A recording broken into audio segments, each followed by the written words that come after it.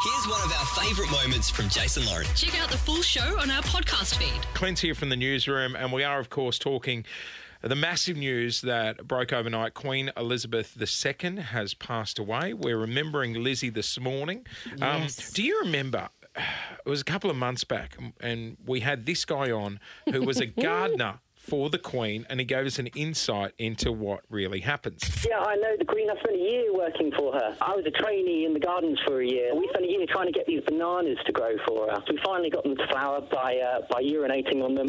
That's right. The Queen instructed the gardeners to piss on the bananas. Yes, well, that was the first time I'd heard that that's how you make your bananas grow. It's good for the nannies. Gee. Imagine Lizzie walking out with the corgis going, all right, everyone, Crown jewels out, Drink time up. to pee on the bananas. let's get these things growing. My goodness. Well, we've tracked him down again. We're giving him a fake name because I'm not sure if he's supposed to be chatting with us. But the royal gardener, Dan, is joining us via Zoom. Dan, good to have you back on the show, mate. I wish it was under better circumstances. Can you run us through how things will roll out over there in the UK now? I think there's going to be obviously a huge shock. I think there'll be a lot of talking. Normally with these sorts of things, big announcements, they actually pull the staff all together and let everyone know the news before it is really made public.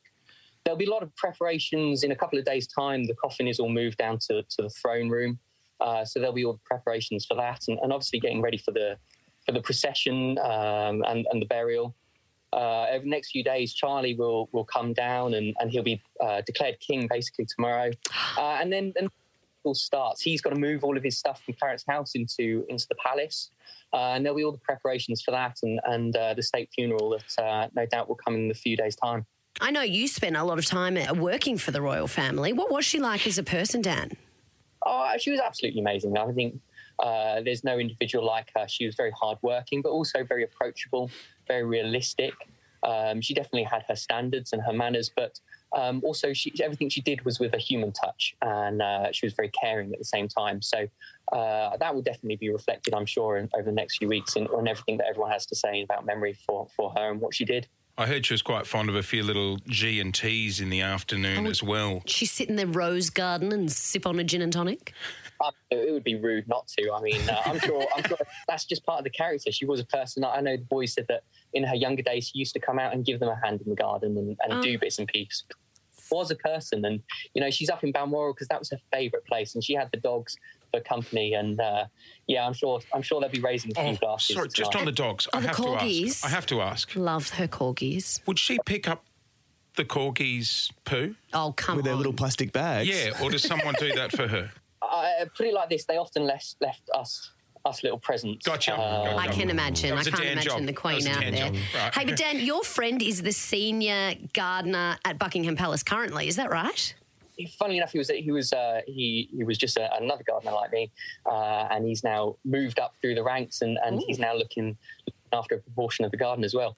So is he contactable? Have you spoken to him?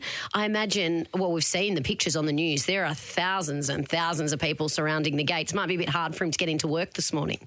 Well, fortunately enough, funnily enough, actually, one of the most amazing things about living in the palace is working at the palace is you also live at the palace. Oh. From our apartment block, there is kind of secret entrances. So fortunately enough, he won't have to fight through the crowds. But obviously that's a consideration that there's going to be so many people wanting to go down. Hang on, you're telling me there's like secret tunnels to come in and out of Buckingham Palace. So say if you work there, you're going out on a bender, you don't want to wake the Queen or the royal family when you come home.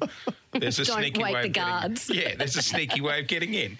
Hey, look, we know how to party over here, and we did have to sneak past guards a couple of times. Officially, nobody's allowed it. There are all sorts of security things, and we did get told off once because there was a secret security device, and unfortunately, while doing some gardening, we accidentally destroyed it. The police weren't too happy, and they were mostly upset because obviously we'd uncovered a secret security device more than the fact that actually we'd destroyed the security device. Hey, how are Londoners, but Brits more broadly, celebrating the life of the Queen this evening for you, this morning for us? Are they having a G&T?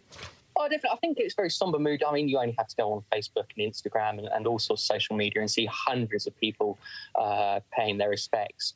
I think it's also a really interesting time for where we go from here. No doubt Charlie is a completely different individual from the Queen. Yeah. He's going to take monarchy in a different direction, and so is William.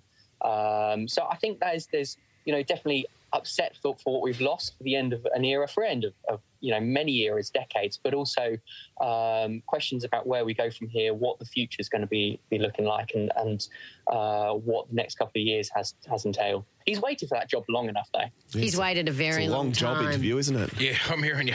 Was there a probation like here, 6 months, and they could walk you? Hey, Dan, we really appreciate you jumping on this morning, mate. It's always fun having you on the show. Well, thank you very much, and happy birthday for yesterday, Jason. Oh, cheers, mate. Oh, it's not about him today. It's nice that Lizzie gave me my day.